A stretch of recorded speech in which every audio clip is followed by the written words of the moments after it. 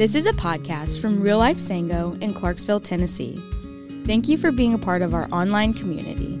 We would love for you to join us at 8:30 or 10 a.m. on Sunday morning at the City Forum. In the meantime, if you would like to share a prayer request, make a financial contribution, or take a step at Real Life, you can text MISSION to 97,000. Now enjoy the podcast. You fired up? Oh my goodness. Church, what a moment we are in. What a moment we are in. I'm so excited to be in this moment with you. If you have a Bible, you can turn to the book of Haggai.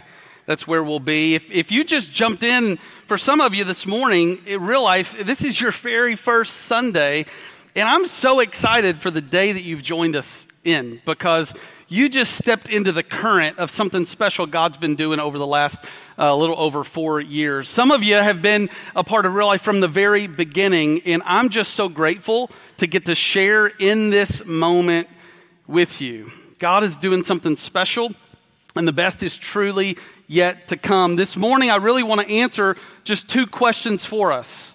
As you turn into Haggai chapter 1, I'll give you plenty of time to find that book, Table of Contents. Feel free to use Table of Contents. Haggai, it's the second shortest book in the Old Testament. It's a little tricky to find sometimes without the Table of Contents. So Haggai chapter 1, but I want to answer 2 questions. And the first question is just, why our time? Why our time? And there's really 2 texts of Scripture that I want to direct our attention to this morning to help shape our understanding of why our time and where do I come up with this. The first one, and you don't have to turn there, you're turning to Haggai, but the first one is found in Acts chapter 17. And here the apostles are preaching, and the church is being birthed, and it's a movement that's taking place. And here's what the apostles say that Luke records. And he made from one man every nation of mankind to live on all the face of the earth, having determined allotted periods and the boundaries of their dwelling place. Now let me read that one more time. And he made from one man every nation of mankind to live on all the face of the earth, having determined allotted periods and the boundaries of their dwelling place. Now what were the apostles teaching there? Real simple truth. God determined where and when you would live. Where and when you would live. Now, I know if we were telling the story, some of us would tell the story a little differently, right? We would say, no. We drove around town and we found the perfect neighborhood that was in the school zone and we loved the backyard. That's why we live where we live. And others would say, no. We walked into this home and the color scheme was perfect and the granite countertops was exactly what we wanted. And others would say, no. We live in the house that we live in because my parents gave it to us and it's all we could afford, right? No. But what the apostles are teaching here is that in the midst of us choosing where we would live, God was transcending it all. The Bible says this in the book of Proverbs, many are the plans in the heart of man, but the Lord orders his steps. So somehow it's a mystery that God transcends the decisions that we're making to choose to live in this house or in that neighborhood or in that town or in that state or in that city. What we see the Scripture teaching us is that God appointed it. Look at it with me. And he made from one man every nation of mankind to live on all the face of the earth, having determined the allotted periods and boundaries of their dwelling place. So who chose that you would live in Montgomery County or in one of the surrounding counties? You did, but God did. Who chose that you would be stationed at Fort Campbell rather than the other Army base? Well, the military did, the government did, or God did, right? Both, right? So not only does this text teach us that God appointed where we would live, it also teaches us that God appointed when we would live. It's not 1832. It's 2023. Right now, in this moment. So you could have been born in Africa, and you could have been born in Egypt, or you could have been born in Kentucky, or you could be living in Georgia, and it could be 1942.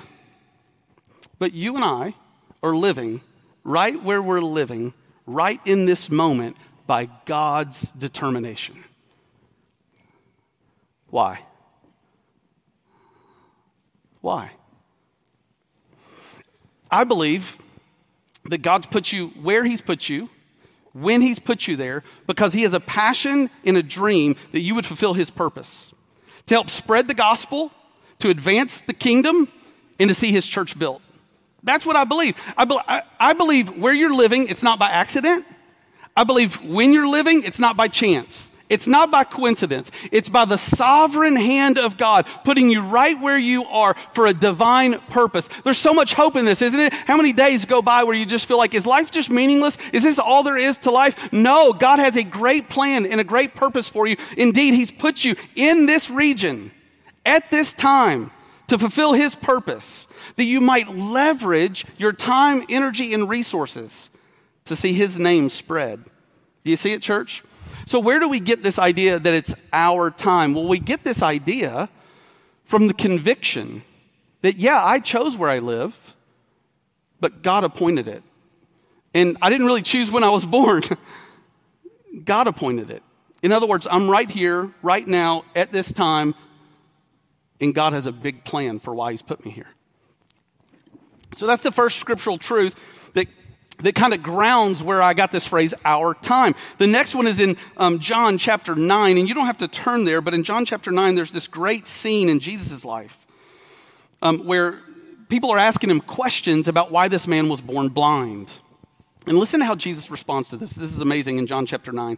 As he passed by, he saw a man blind from. Who sinned, this man or his parents, that he was born blind? Jesus answered, it was not that this man sinned or his parents, but that the works of God might be displayed in him. We must work the works of him who sent me while it is still day. Night is coming when no one can work. As long as I am in the world, I am the light of the world. Having said these things, he spit on the ground and made mud with the saliva. Then he anointed the man's eyes with the mud and said to him, go wash in the pool of Siloam, which means sent. So he went and washed and came back seeing. Amazing. The Son of God, the King of Kings, Jesus Christ, healing the blind man. He was blind, but now he sees. He put the mud on his eyes and he sees. But don't miss verse 4, what Jesus says here. He says, we must. Let me just pause there. There's a lot of things in life we feel like we must do. But there's really only a few things in life that we actually must do. And here Jesus says, we must work the works of him who sent me while it is day. Night is coming when no one can work. Now, what is Jesus saying here? Many of us understand exactly what Jesus is saying here because we grew up on a farm, or we grew up in Sango, or we saw our grandfather farming. And what Jesus is saying here, he's speaking to an agrarian society, and they know when the sun goes down, the workday's done. No, nobody's going inside and firing up the laptop, right? Not in Jesus' day. When the sun went down, the workday was over. And Jesus is using this real life example to teach a spiritual truth. He says, when the sun goes down, the workday's done. You can't do any more work. Jesus is saying night is coming. Spiritual night is coming when no man can work. And then he says, we must work the works of him who sent us. In other words, he says, while it's still day. In other words, Jesus is saying the life that we have in this earth, it's a real short time span. He akins it to a day with the sun is setting. James calls our life a mist. We're here one moment and it's gone. And Jesus is breathing this urgency into our life. He's saying, look, your life is not purposelessness. Your life is not purposeless.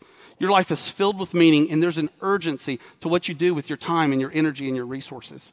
And what he's saying is, look, we're at least two layers of meaning at what Jesus is saying. We're all going to die, and when we die, night comes.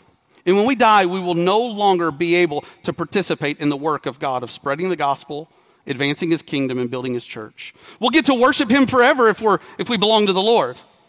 But the actual work of expanding his kingdom, spreading the gospel, and building his church, that will be done. And what Jesus is saying is you've got a tiny little slice of time to do that. Night is coming. And because it's such a small slice of time, we must work the works of him who sent us. I've shared this often at Real Life because it's something in my life that has shaped me. But I had a friend die every year, my 6th grade year through my 12th grade year in high school. I could tell you all their names. It was Stephen and Nakia and Eric and James and Daniel and Shane. I could just tell you how they all died. But the Lord used that experience in my life to stamp this truth upon my soul, that night is coming. Life is short, and we must work the works of him who sent us while it is still day. So these two scriptures kind of ground this phrase, our time. Now, as I've been praying and seeking the Lord and thinking about what God's got ahead of us, this phrase came to me. I'm a little bit of a child of the 80s. Anybody with me there? And in the 80s, the Chicago Bulls had that little, what time is it? Game time. Anybody remember that? What time is it? Game time, right? And Jordan is the OG. He's the GOAT over LeBron. Can I get an amen? Okay, all right. Anyways, I just thought, at Real Life, we have this mantra where I say, keep it real, and you say, okay, 8:30 had you guys. Wow. Oh, my goodness, 10 o'clock. Come on. So we have this thing at Real Life where I say, keep it real, and you say, okay, that's a little more like it. And I thought, maybe during this sermon series where we're envisioning our future together, we can kind of wrap our hearts around this phrase, it's our time. And so, this is borderline cheesy, but church, I think you're here for it with me, right? Where I'll say, what time is it? And you'll say, yeah, all right, that wasn't bad, all right, but I think we can do just a little better. So what time is it? Now, here's the deal. I don't want this to be like a real, pep rally. I'm serious. When you say it's our time, I want you to say it from the deepest part of who you are with a conviction that God put you where you are at this place and at this time for a purpose. When I say, what time is it? I want you to echo back, it's our time. And as you echo it back, I want you to say it with faith in your heart that God put me here at this place, at this time, for his purpose. Can you do that, church? Can we do that together? We'll do it one more time. What time is it?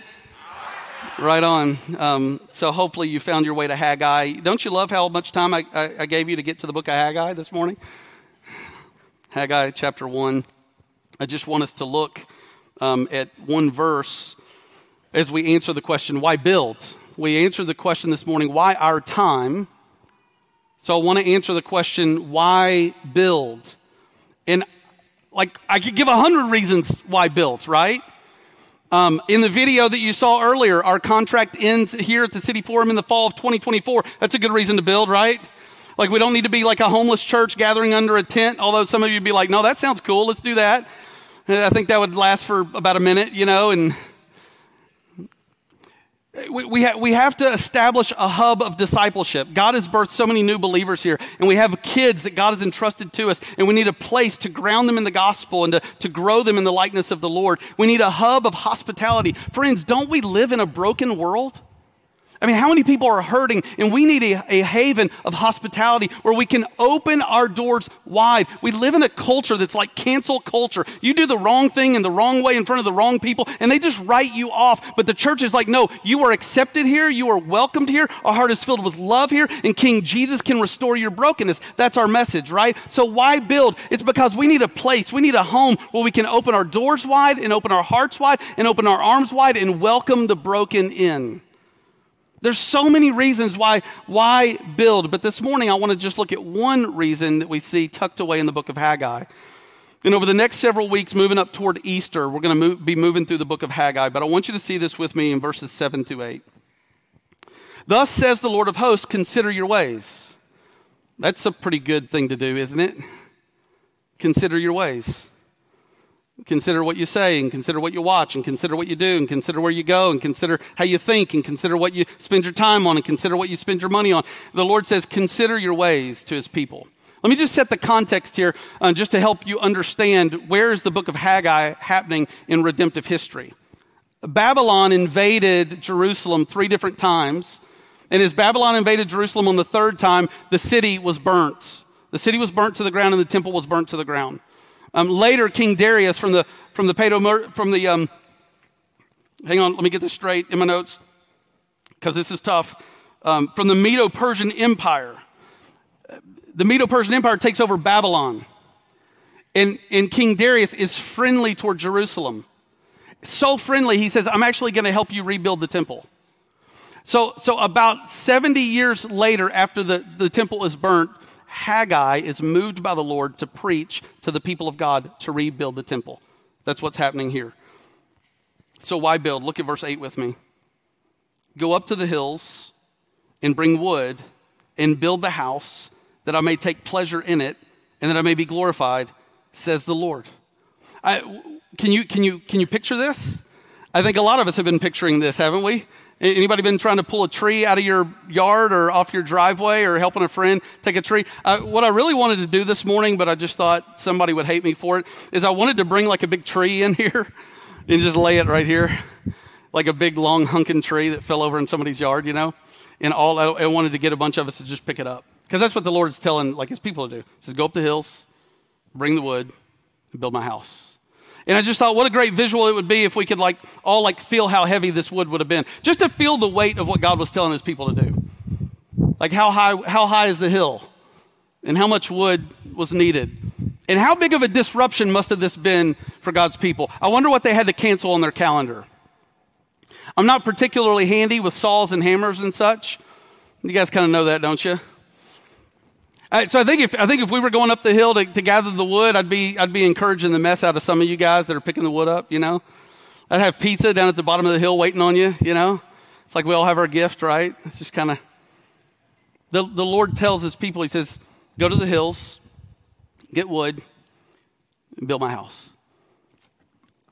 So it's important for us to understand how is what God was telling his people through Haggai, how is that different than what we're doing? Well, God was telling his people through Haggai to rebuild his temple. What we're building, our church building, is not the temple. What happened at the temple is sacrifices were made for sin, and it pointed to Jesus. Jesus has now come, and Jesus is now like this embodiment of the temple where he, on the cross, became a sacrifice for our sins. Once and for all. Sacrifices don't have to be made over and over and over again now because Jesus cried out on the cross, it is finished. So he became the ultimate and final sacrifice for sin. Hallelujah. And as he rose from the dead and ascended to the right hand of the Father, Jesus sent the Holy Spirit to live inside of us. So now we, followers of Christ, have actually become the temple. So as God is prioritizing the temple, saying, rebuild the temple, and he says, do it for that I might take pleasure in it and be glorified. Look at this with me in verse 8. He says, go up to the hills and bring wood and build the house that I may take pleasure in it and that I may be glorified, says the Lord. Now we, as the temple of God, he's saying, I want to take pleasure in you. And I want to be glorified in your life. I want to be glorified in your heart and what you think about and where you go and what you do and what you invest in. I want to be glorified in your days and in your weeks. I want to be glorified in your life. So it's different in that God was telling his people to rebuild the temple, and now we are the temple. So what we're doing is a little different. But it's similar in that what God's people were commanded to do was to build a place of worship in the temple. And that's what we're doing now. Why did God tell his people to build a place of worship? Look at it with me. We just read it. Go up to the hills and bring wood and build the house that I may take pleasure in it and that I may be glorified, says the Lord. You know, this is the burning passion of God in his heart. The Bible says whether you eat or drink, do all for the glory of God. God has a passion and a dream that our lives and what we conduct ourselves in, it'll reflect his majesty. So why are we building? Well, we could list off 100 reasons. Our contract's over. We're establishing a permanent presence in Sango for people to worship for generations to come. Why are we building? Well, here's the burning center. It's for the glory of God. It's not to put Sango on the map. It's not to put anybody's preference forward. It's for the glory of God. It's for the majesty of God. We're establishing a house of worship so that men and women, boys and girls can come and gather as the church. Seniors and middle-aged and people of all backgrounds can come and gather and worship and exalt Jesus to the glory of the Father. That's why we're doing this. At the end of the day, there's a myriad of reasons why we're doing this, but there's no reason greater and there's no reason more important than it's for the glory of God. This is going to take all of us. I'm going to invite Steve and Emily Hanschel just to come up because I want to interview them this morning to talk about this a little bit. And this is going to take all of us. The full project will be likely a little over $9 million. And I know it's like, whoa, that's a lot. This is the day that we're living in. Are we here for it, church? I think we're here for it.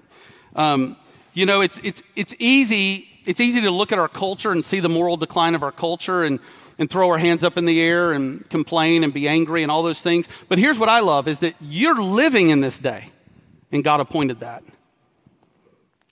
God appointed that we would live in this wicked day, I think, to shine the light of Christ brightly. He determined where you would live and when you would live because I think he believes that we can shine bright for him. We've got a $5 million goal, and in that goal, $1.1 million of that goes to year one of our budget. $1.2 million of that $5 million goal goes to year two of our budget. So all the ministry that we normally conduct is a part of the Our Time vision. All the missionaries that we support around the world is part of our Time vision. The local partnerships that we partner with here locally, the mission partners that we support, is part of our Time vision. Students have color wars coming up on the land, and that's part of our Time vision. All of our normal ministry is part of our Time vision. And of that $5 million, $2.7 million of that is going toward capital to get the building going. Now, I think we've got the potential, and I think wouldn't it bless the heart of God if we just totally surpassed that $5 million goal? We could do that, but it's going to take all of us. I'm excited to see every kid pray and ask the Lord what he wants them to get. Every teenager, every one of us that call Real Life home. Maybe today's your first Sunday, and you're like, whoa. Wouldn't it be amazing if he stirred in your heart this morning to say, hey, you found home. You found home. This is Steve and Emily, and for some of you this morning, you're going, oh, they're married. I see it now. It's true. The guitarist is married to the pianist. It all makes sense now. It's a plot twist. Hey, how you guys doing? Good. Yeah, would you just tell us a little bit about your family? Sure. Yeah, we have a 13-year-old daughter. Her name is Peyton. An 11-year-old son named Micah. And I'm pretty sure most of you know Cora, our little 6-year-old who has Down syndrome. If you don't, she'll be the one that will be booping you, and you'll be like, what was that? So good, so good. You guys have been serving at our church for some time. Can you just tell us about how that came about and why you do that? Sure. We met in a youth group playing on a worship team. It's just been a part of almost like our DNA and just what we feel called and led to do. And so we came here the first Sunday that Real Life was public, and Steve was wearing a Milwaukee Brewers shirt. Freddie T, being a baseball fan, lover, whatever, saw it and was like, hey, let's sit down. Let's have coffee. You like baseball. I like baseball. Let's get together. Yes. And so through that conversation, it was just found out what's in our hearts and what we do, what our desires are, and what we have been blessed with. And so Freddie T hooked us up with Eli, who was the worship leader at that time. He came over to our house on a Thursday night, and we kind of just shared our love, our passion, our calling. And before we knew it, we were on stage that Sunday. Yeah, so it's so amazing. What I'm struck by is you have 3 kids. Mm-hmm. One has Down syndrome. Mm-hmm. That is a lot. It is. And yet you wanted to roll up your sleeves and serve the church. Folks see you up here, but they don't see kind of behind the scenes. Steve, when do you show up to serve? 5 a.m. Yeah. 5 a.m. every Sunday. Every Sunday. Every Sunday. Steve's on staff right now as our worship coordinator, but he didn't start that way. He started showing up at 5 a.m. just to serve. So we're just trying to wrap our minds. I'm trying to wrap my mind around this. You've got 3 kids, one with Down syndrome, and you want to show up at 5 a.m. to serve. Why? You make us sound crazy, first of all. We just love the church so much. God's really impressed on our heart that when you find a home, you should fully embrace it. I think we tried to stay on the sidelines, but usually God will find you. No. Yeah, He will find you when He wants you to do something. You just have to be open to the call, and that's what we felt like we were. What's been your experience of having a special needs child at Real Life? Well, as some people, any mother has nervousness when their kids are in a new environment. You don't know how they're going to react. And so with Cora having Down syndrome, there can sometimes be a communication breakdown, if you will. So when we showed up on that first service, I go into she was in babies and pre-K at that time. I go in there, I'm like, okay, so here's the story, this is her, this is some blah, blah, blah. And they're like, guess what? We got a speech therapist over here. We got somebody who works in special ed right over here. Like, don't worry, we got this. And we have felt that support and love ever since. Yeah, church, doesn't that make you happy just to hear that that's the way we're serving families like this? Yeah, give it up. Praise the Lord, right? Okay, so family of 3, 1 special needs kid, showing up at 5 a.m. You stand on stage. It's just him. I show up at like 7 o'clock. 7, all right. Should be 6:45. We're tracking. So, and then you lead us, both services, and then you tear things down. And somewhere along the way, just as Haggai was telling God's people to consider their ways, you considered your ways as it pertained to giving. Can you tell us about that? Yeah, so with doing all that, we kind of thought we're doing a lot, so that's kind of our tithe. And then there was a point, there wasn't a special moment, but we just kind of looked at each other, we're like, we kind of feel like we're at home now. And so what does that look like to take a next step in being at home besides membership, things like that? And we're like, I think we should start tithing. And we just were both like, yep, it's time to start tithing. We've been totally blessed from that. God shows himself strong through all that. And I know it looks different for each person, and not everybody can give X or this or whatever. But just to look inside and see what you can do for God's kingdom. And it just opened up the doors for more things, more ministry, just seeing the different families, seeing the lives changed by the church, solidified being home. And that made it all 100% worth it, worth even the thought of it being a struggle, if that makes sense. Well, that's amazing, but it still kind of blows my mind because you're giving so much of your time. You're serving so much. And for a long time, you had justified, we're not giving because we're doing. Mm-hmm. So why? Why did you decide to give? I mean, it was literally like a switch went off in our head of like, God gives us so much. He's blessed us with talents that we can give back to him, but he's given us, I mean, it's beyond that. There's so much. So why can't we do this simple thing that he asks of us and give of our finances as well? Yeah, I feel like it was a clarity piece of, okay, this is your home. Would you not contribute to the well-being of the home? Like help pay the bills, help things like that, the practical things. And it was just as simple as that for us. I know it's not always that easy. Yeah, yeah. Any regrets? Absolutely not. No. I mean, it's like, it's a privilege and an honor to serve. It's a privilege and an honor to give. And like, there's no regrets whatsoever. It's so good. I remember you telling me you felt a little, that you hadn't started earlier. What did you feel? Oh, yeah. I mean, like, it was so simple. I mean, we signed up for recurring giving, and it just, like, it's a no-brainer at this point. So why was it that we didn't start doing this sooner? I don't know. Yeah. But we just thought, why did we not trust God sooner? Yeah. Yeah. So. Yeah. Love you guys. So thankful for you. Would you guys give it up for Steve and Emily? Aren't you inspired? This morning we're kicking off a special series that'll kind of culminate on Easter Sunday. And church, I want to invite you to pray, to seek the Lord, to hear from him about how he would lead you to expand your giving so that the vision that he's entrusted to us can become a reality. We don't want anybody to fill out a commitment card today, but would you put this somewhere where you can see it and pray? This is really about your relationship with God.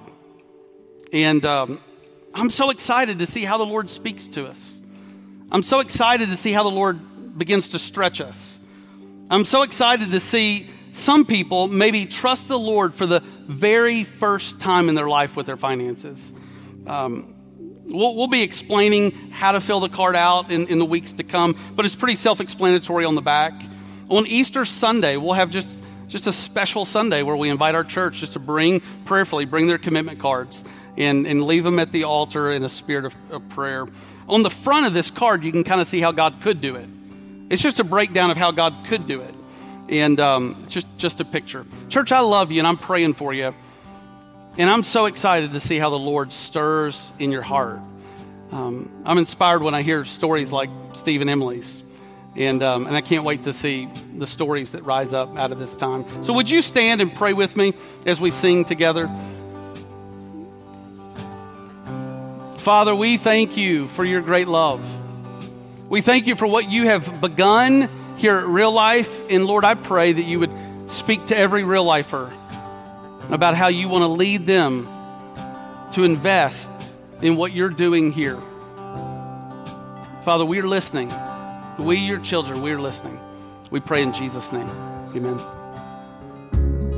Thank you for listening. We trust that God is stirring something special in your heart today. We hope to see you on Sunday very soon. Keep it real, keep it Jesus.